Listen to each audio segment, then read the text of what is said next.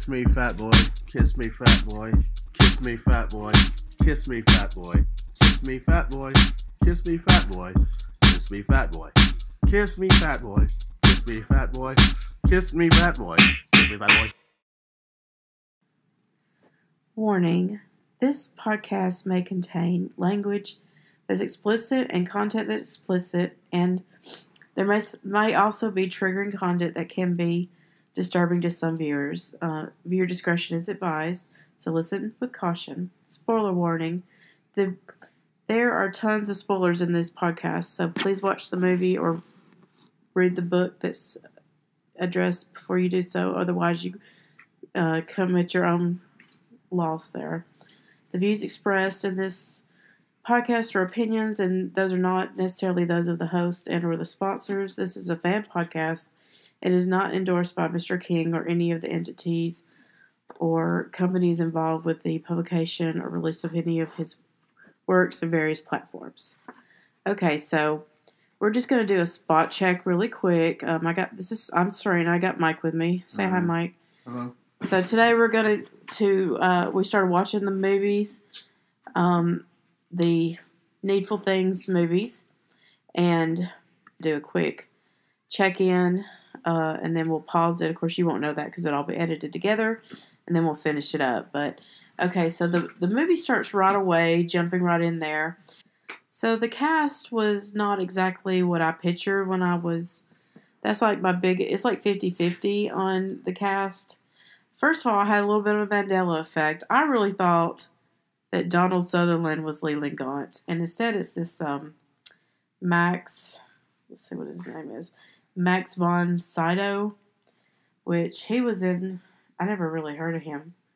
He's a Swedish-French actor, so I wonder if that's his real accent or if that's a put-on accent. Yeah, probably is. Yeah, Kind of sounds like a transatlantic accent, like you said. Yeah, when they kind of got different. Well, Swedish people have like weird accents anyway, don't they? Because there's so many languages that they speak and influence them. Yeah. Did I say he was Swedish? Yep, Swedish and French. Yes, He's got dual citizenship. Yeah, his birth name is Carl Adolf von Sydow, which I would go by Max too.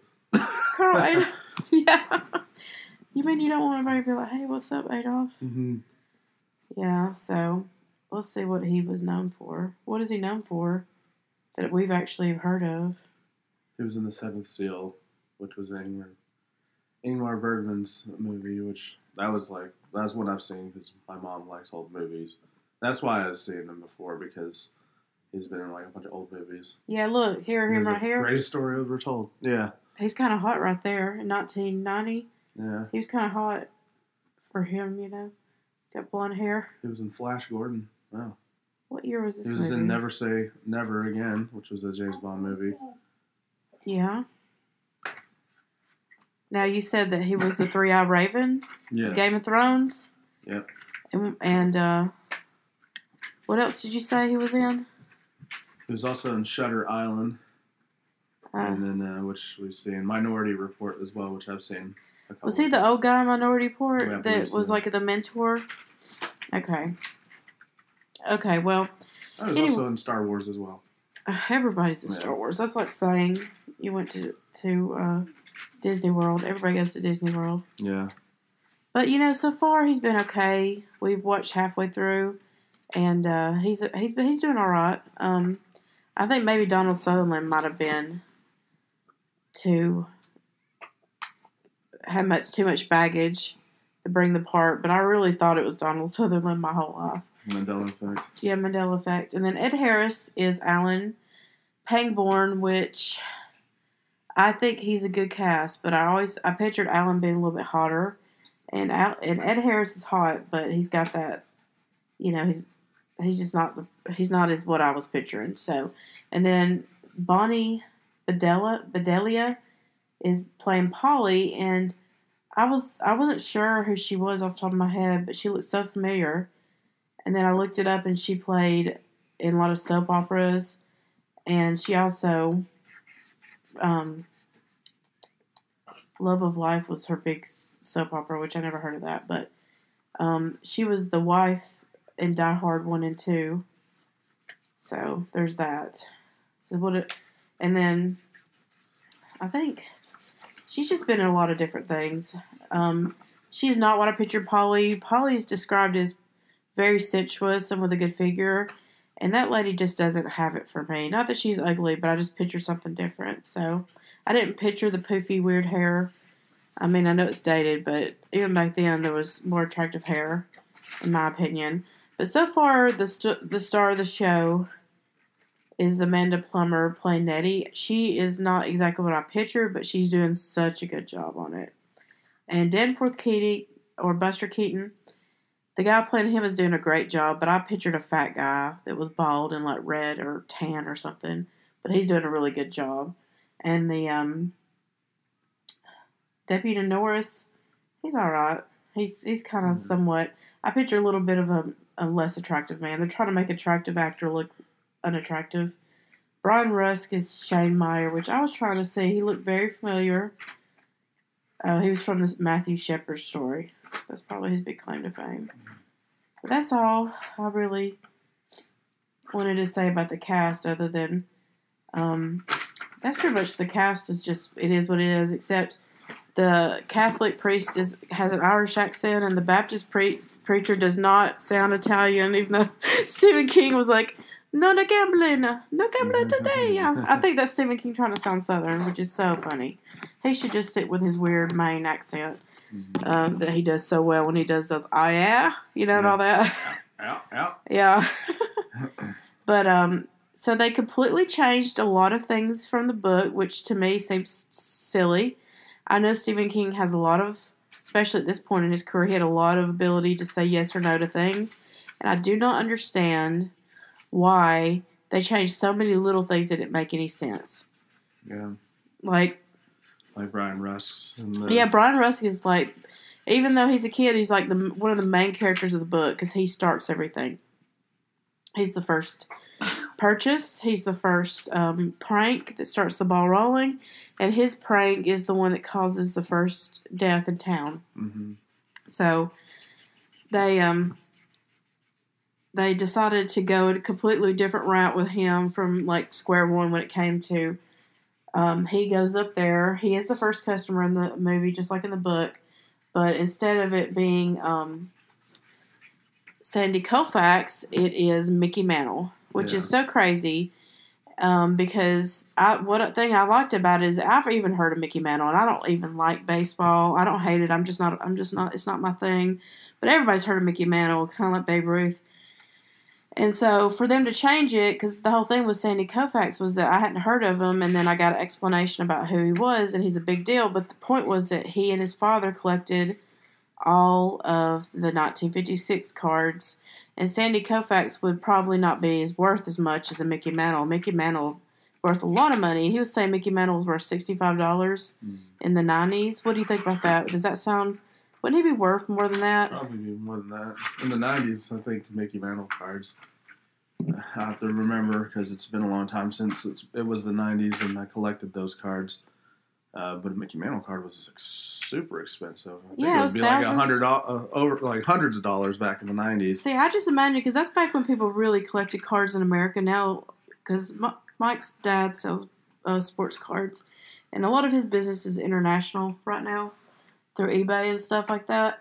So he sold them since Mike was a kid, and back in those days, that was something you just didn't really get a hold of. I thought that was kind of like. That would be $1,000, but because people really collected them, because it's based on demand. Yeah. The reason why people don't really collect cards anymore, nobody cares. But back in those days, everybody's like, "Oh man, you found this card is going to pay my children's education, and stuff like that." Yeah. So I just imagine Mickey Mantle would be in that caliber, wouldn't you? Yeah. Especially from 1956. Yeah. Or even now a Sandy Koufax card would probably be like that, but. Yeah, I mean, Sandy Koufax was still a big deal back then. I mean, but like you said, Mickey Mantle, everybody knows Mickey Mantle. Besides, it kind of makes the story a little bit weird because shit.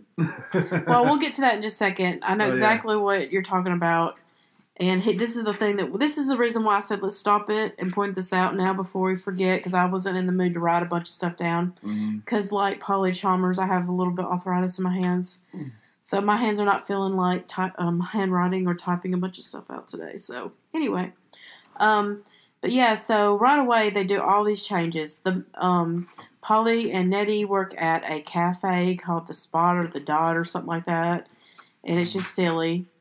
And she has arthritis in the movie too, but it's not like they're not showing it like as prevalently as they did in the book. Like right away, it was just like, yeah, her hands are there. She wasn't rubbing her hands or doing anything.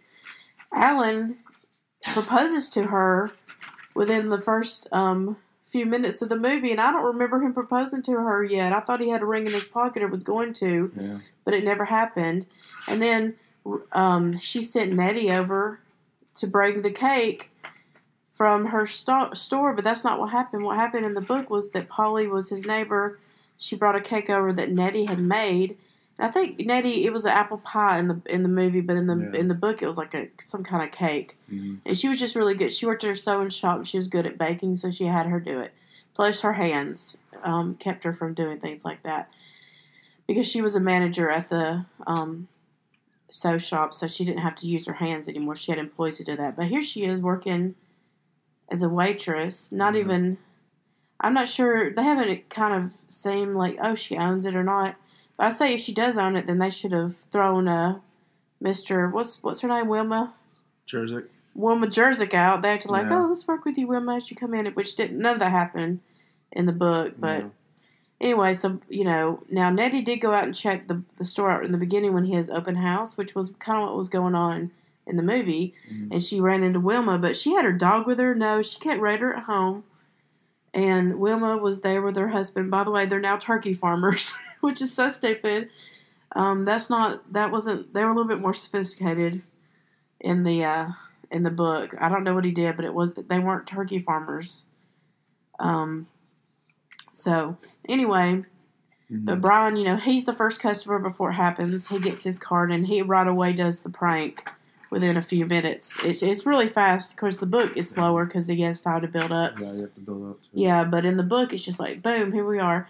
So after they run into each other at the store and she's screaming at her about her dog, which none of that happened. That was all in the past, but I guess that's okay to bring that forward just to kind of make it happen.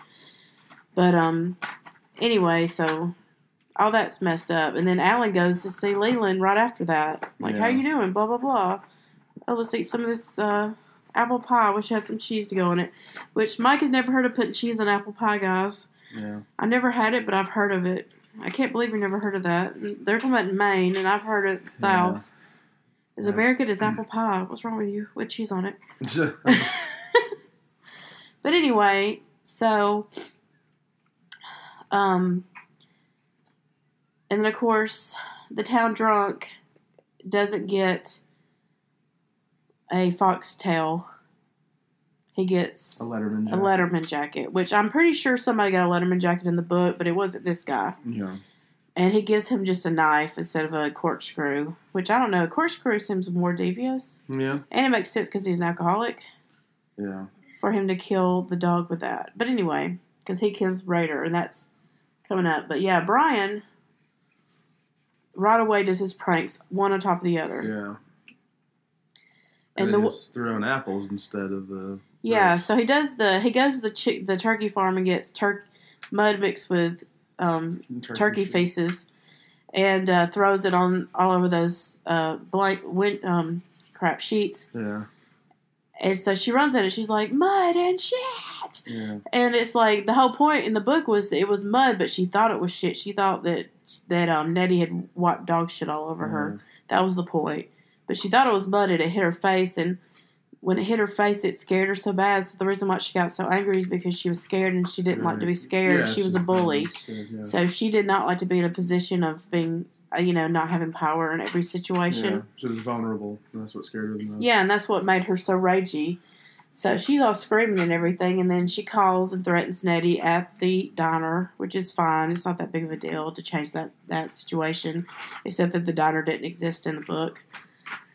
So she goes, and that happens. And then right away, Brian's back there with so they cut all this. They show him being confronted by Mr. Gaunt saying, "That's my card. You haven't earned it yet," on the cliff of the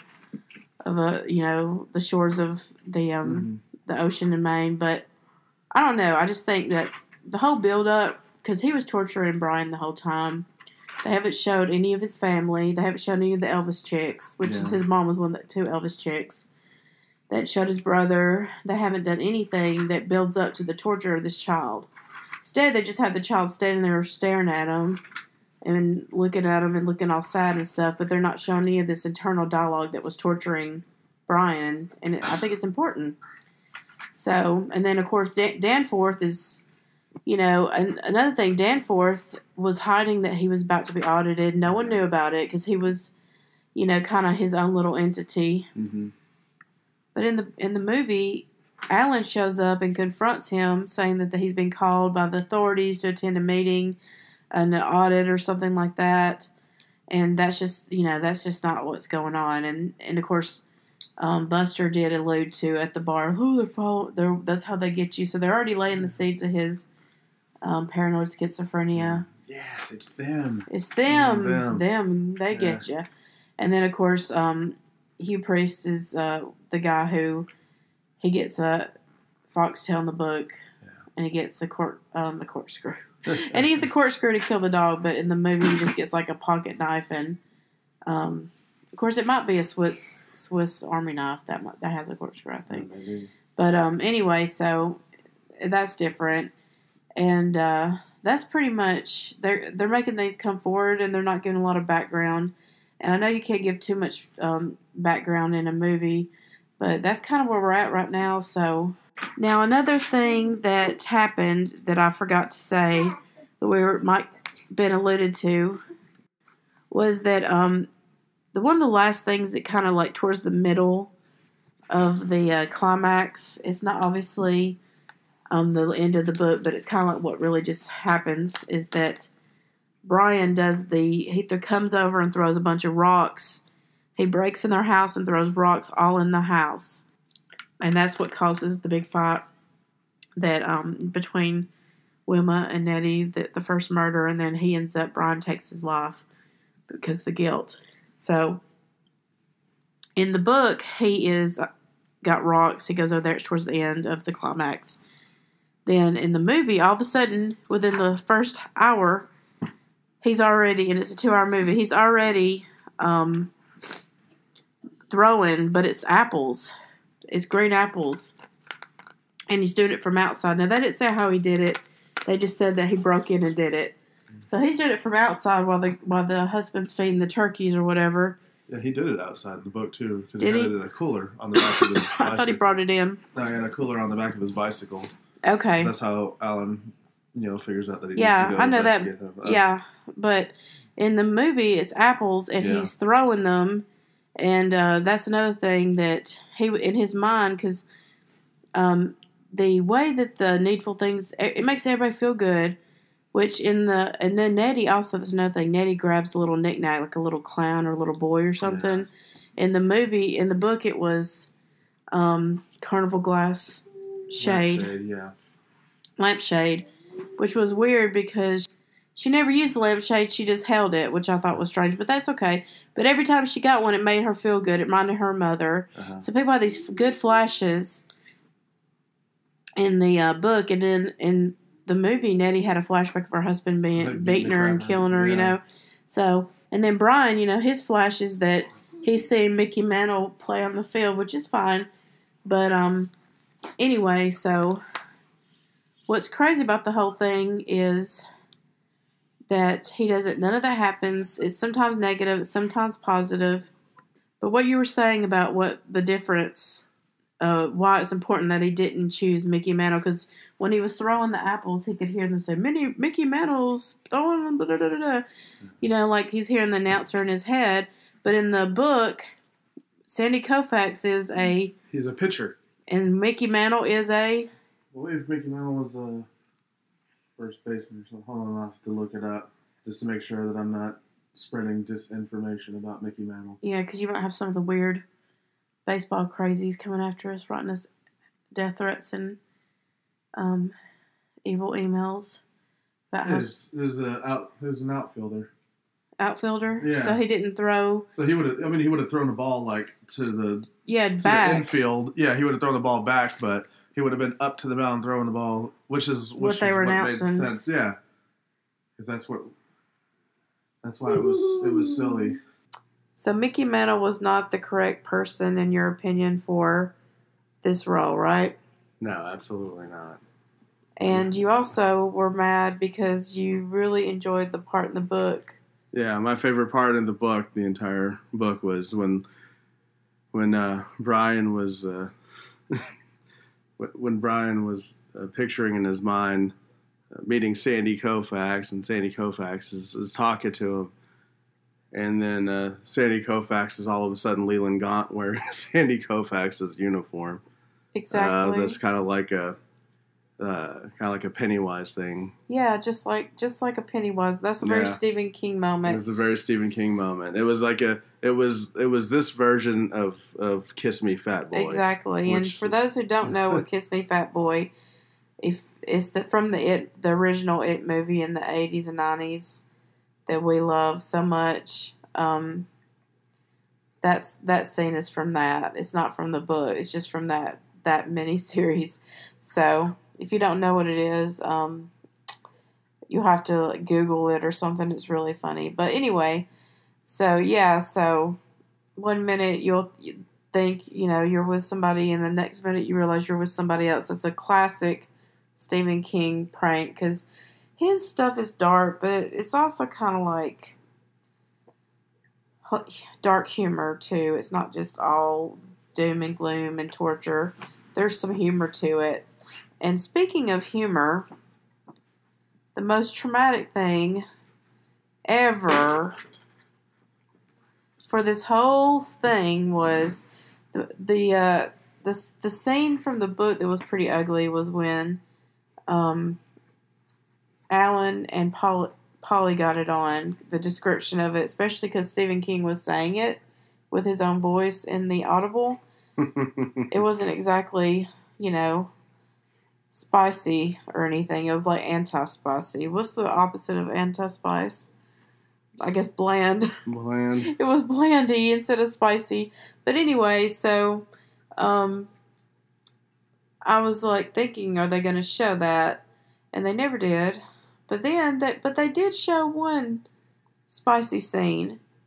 And Mike, who was the spicy scene between? Well, it was something that didn't happen in the book, that's for sure. Yes. It was the love scene between, what was it, Polly Charmers? Yeah, Polly and Leland Gaunt. That it's was so gross. I would have rather seen her eat a spider's leg, Yeah, like that. None of the spider stuff happened either. Yeah. I would have liked to have seen some of that. Now, she did break the charm, and all hell broke out, but there was no... I was very disappointed they didn't bring Ace into the storyline. And they didn't... And, like, one of my favorite things from the book was Lester Pratt. His whole, like, thing with Sally. Rudy Toot Toot.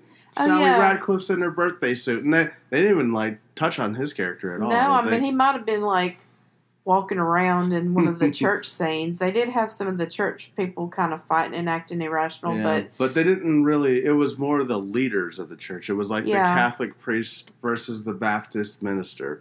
Yeah. But in the book, it was like the church versus the church. It was sectarian violence. I think, were you the one saying that at that time it was going on in Ireland? Well, yeah. Or was that someone else who said that to me? No, that was what was going on in Ireland. Well, I mean, it was the Catholics versus the Protestants, but... well, that is what that was. Yeah, not necessarily Southern Baptist, which is really weird that they have, like, Southern Baptist, which is a Protestant, I know. I'm sure somebody will be like, well, actually... Yeah. But the thing is, like... I don't know. It's just weird that they have, like, Southern Baptists in Maine. I know. I mean, I really don't... I really don't know. I haven't Googled it, but honestly, I don't know. I mean, I know more about Wisconsin than I do about Maine when it comes to religion. I know that a lot of them maybe there's like some Lutherans up there because Fleming's a Lutheran, but that could have also been from his German background. Yeah. Yeah, that's probably what it is. Anyway, so, okay.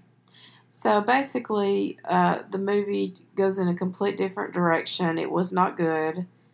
I mean, at all. I couldn't believe, like, I screamed when they showed the flash of Polly getting it on with Leland because he gave her that necklace. I was like, dude, I'd rather take fentanyl. I'd rather snort some fentanyl than make out with this dude. Especially, and they didn't reveal at the end that what he really looked like. They basically just, like, threw him out of town, didn't they? And that's that kind of how. Well, no, remember at the end of the movie, Danforth, or Buster Keating. And he did kill his wife. Well, he killed his wife in the book and in the movie. So with the hammer, right? So that they got that right.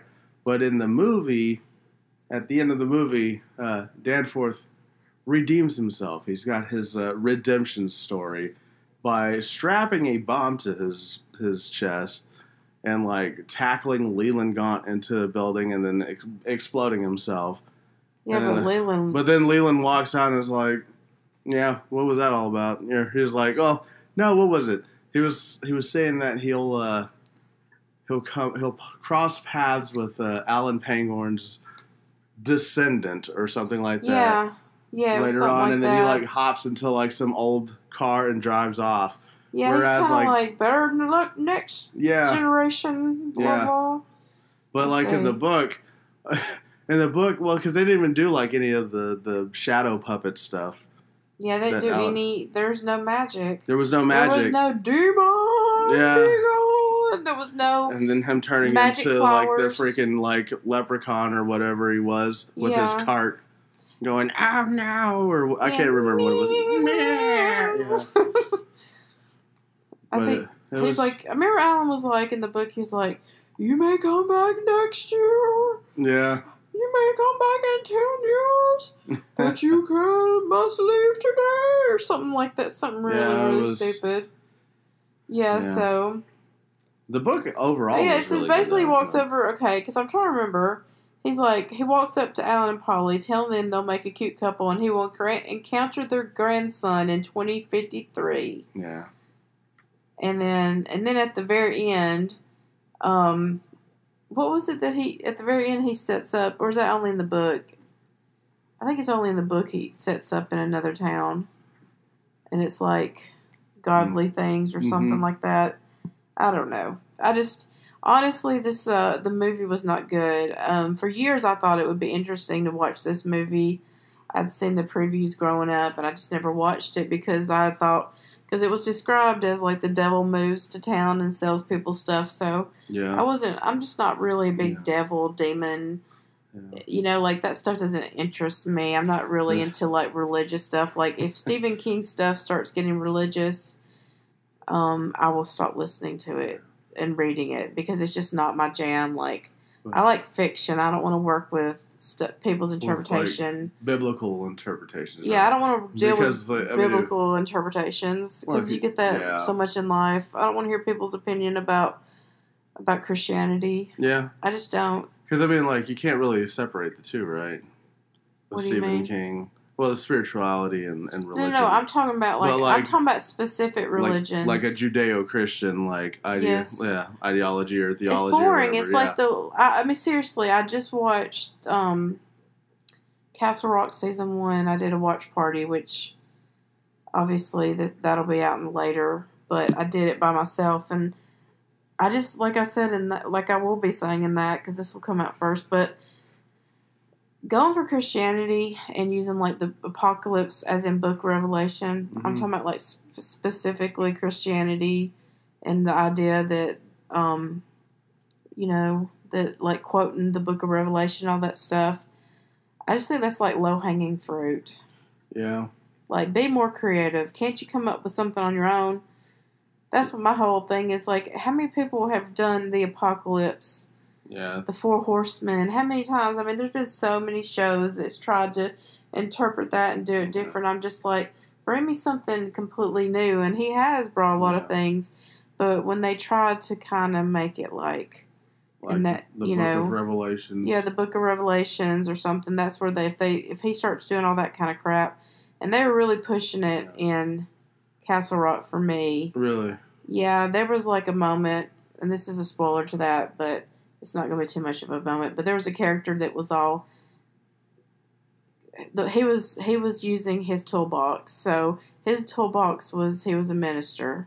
So when he hears a phenomenon about multi dimensions like the tower and all that stuff that exists in the Stephen King world, he's going to think it's God.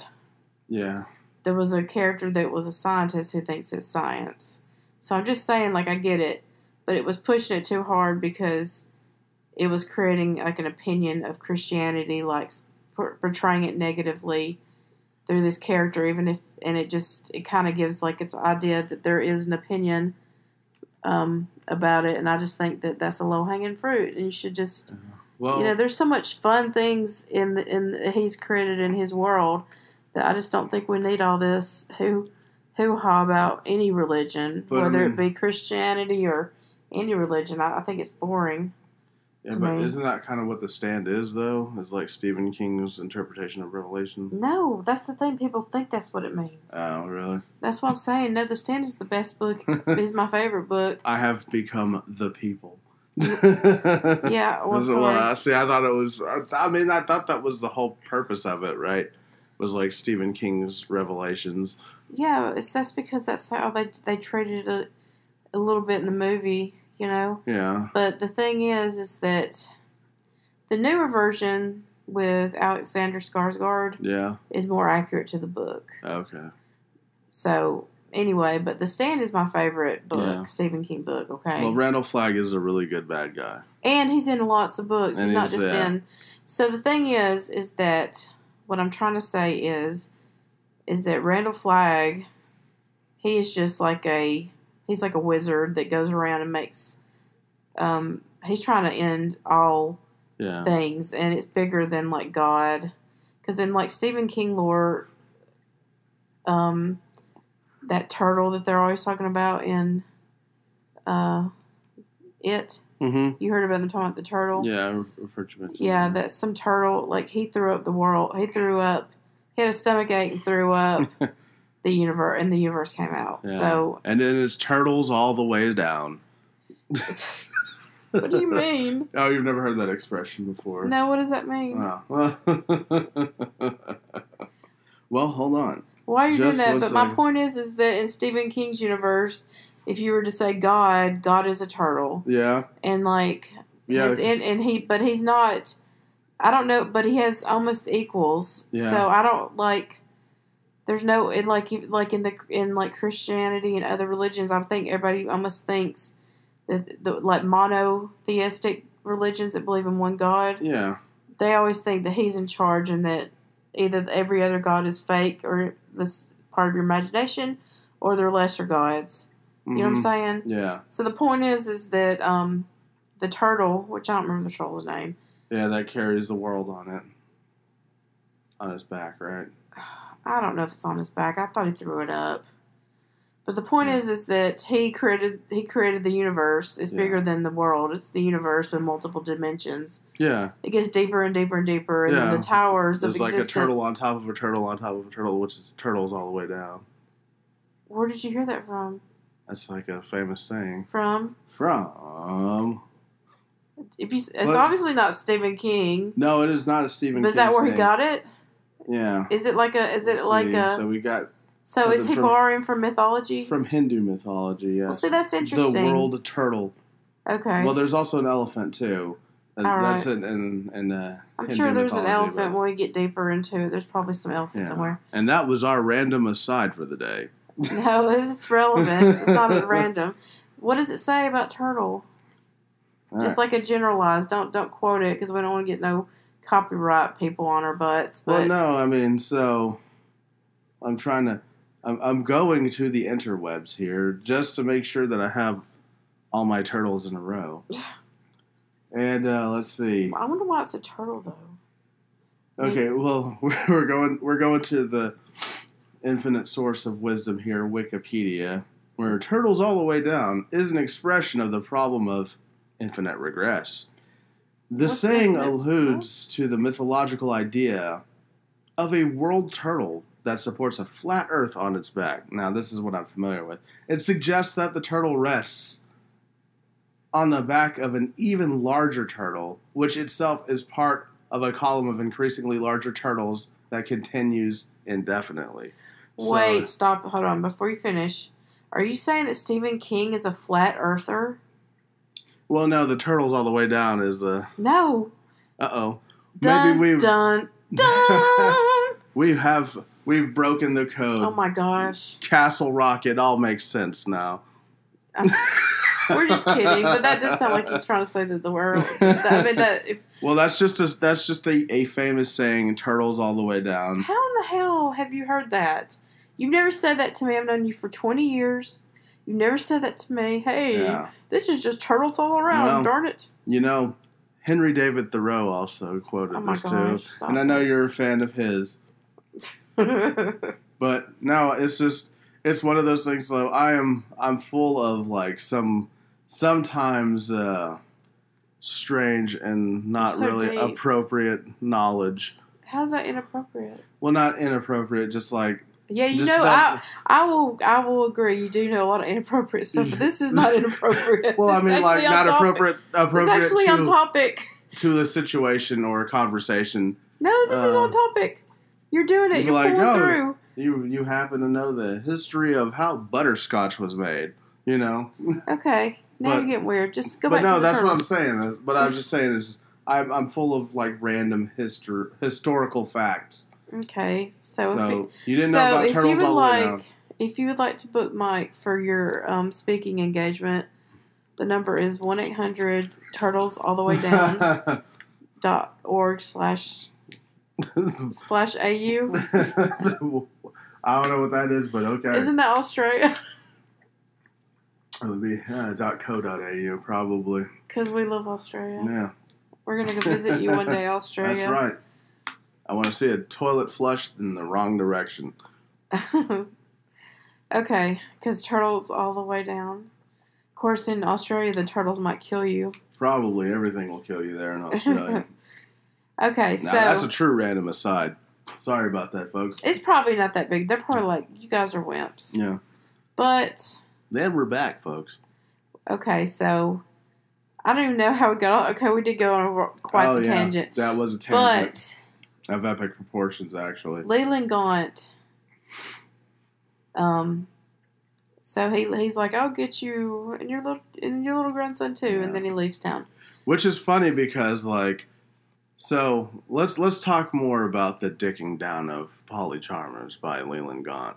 Ew. I thought you were going to say dickering. So when he was talking about he likes to dickering. Yeah, he does like dickering, but he also likes he puts the dick in dickering? Yeah, he puts the dick in dickering because he talks about the grandchild, right? But, you know, with Leland Gaunt, you never know what's real life and what's fantasy. So, like, was he actually there, like, you know, giving Polly Charmer the real needful thing, you know? Well, it was weird because when he gave it to her, all of a sudden she was flashing. Yeah. To like, oh, yeah. I think that if she could still pee the next day, that he didn't get a hold of her, because I feel like whatever he has going downstairs would be like acidic and corrosive. So as long as she didn't have to go to the clinic, it probably was just a fantasy. What if his needful thing? You know, like everybody got. If you accidentally touch Leland Gaunt, you will have sex with him in another dimension. So he puts the STD in Needful Things. Yeah, we don't recommend. Yeah, we don't recommend that. Yeah, 1 out of 10 do not recommend. Yeah, for real, we don't recommend that. I don't like the movie. I was really pissed off. I was really hoping they were going to show Ace. They didn't even show Ace. Yeah, they watered down all the. Yeah. Church stuff, which was okay, except for the Ritatoot Toot. That was kind of an interesting side story. Lester Pratt and Sally Ratcliffe. They need to spend more time on the artifacts. Yeah. Well, the one thing that they did do but they didn't have Ace involved in it at all. Was the bombings, right? Yeah, the bombs, and then I don't know. Did he give out guns in the movie? I can't remember. Yeah, I believe he did. But they weren't poison guns, though. That was right. They weren't like these toxic, toxic guns. Wait a minute. I think I might have know what he put on them to make him toxic. Oh yeah. It's a little bit more of dickering to. Yeah. Yeah. Hope you guys have a strong constitution. This might be too much. Yeah. But anyway, we're just running this out. But yeah, so I would say the book's good. I like the book a lot. It's one of my favorites. So far, it's like in my top 5. And, but I don't like the movie. But I'm glad I watched the movie. And, Alan Pangborn. It's Pangborn. It's not Horn. Oh, I keep saying Panghorn. Yeah, we're sorry. We'll never get it right. I will never get it right. He was in this season 1 of Castle Rock. Remember me showing you? He's playing by that old dude. Anyway, there's more to that later in another podcast. But Alan is he's one of my favorite characters and that's been introduced, and I don't like him going down into a dark place. Now, he's in the dark half, and then he's in this, and then he's some reason in Castle Rock. I don't know what other ones he's in. It might just be it. Mm-hmm. But yeah, so we're going to explore Alan a little bit more with the dark half, which has a little bit of a confusing possible Mandela effect for me, so we're going to look into that. So this is it for this podcast. It took us forever to get this finished, but we appreciate your guys' time, and it was kind of funny. We did laugh a little bit in this movie, so yeah. If you want to laugh, if you really like the book, I'd recommend you at least giving it a try. Yeah. If you can watch it for free. Or if you want to just understand what we're talking about in this podcast. Yeah, and you're supposed to technically watch it ahead of time to not spoil yourself, so nah. You got played by us. You had to watch a stupid movie. And it was stupid. It was stupid. It was terrible, actually. It was terrible. Yeah. Even for back then. Yeah. When standards were low. And I'm a fan of the Carnosaur series. Exactly. And to me, that was those movies are terrible, but this one's even worse. It's not as bad as Dreamcatcher, though. So there's always that. And true. Tommyknockers was better than, maybe a hair less better than this. Well, we'll find out later because I have not watched Tommyknockers, so that's I'm not going to be featured in that podcast, folks. No, that one's already exists. Yeah, you looched to that one. All right, guys. Bye. You have a great day. See you.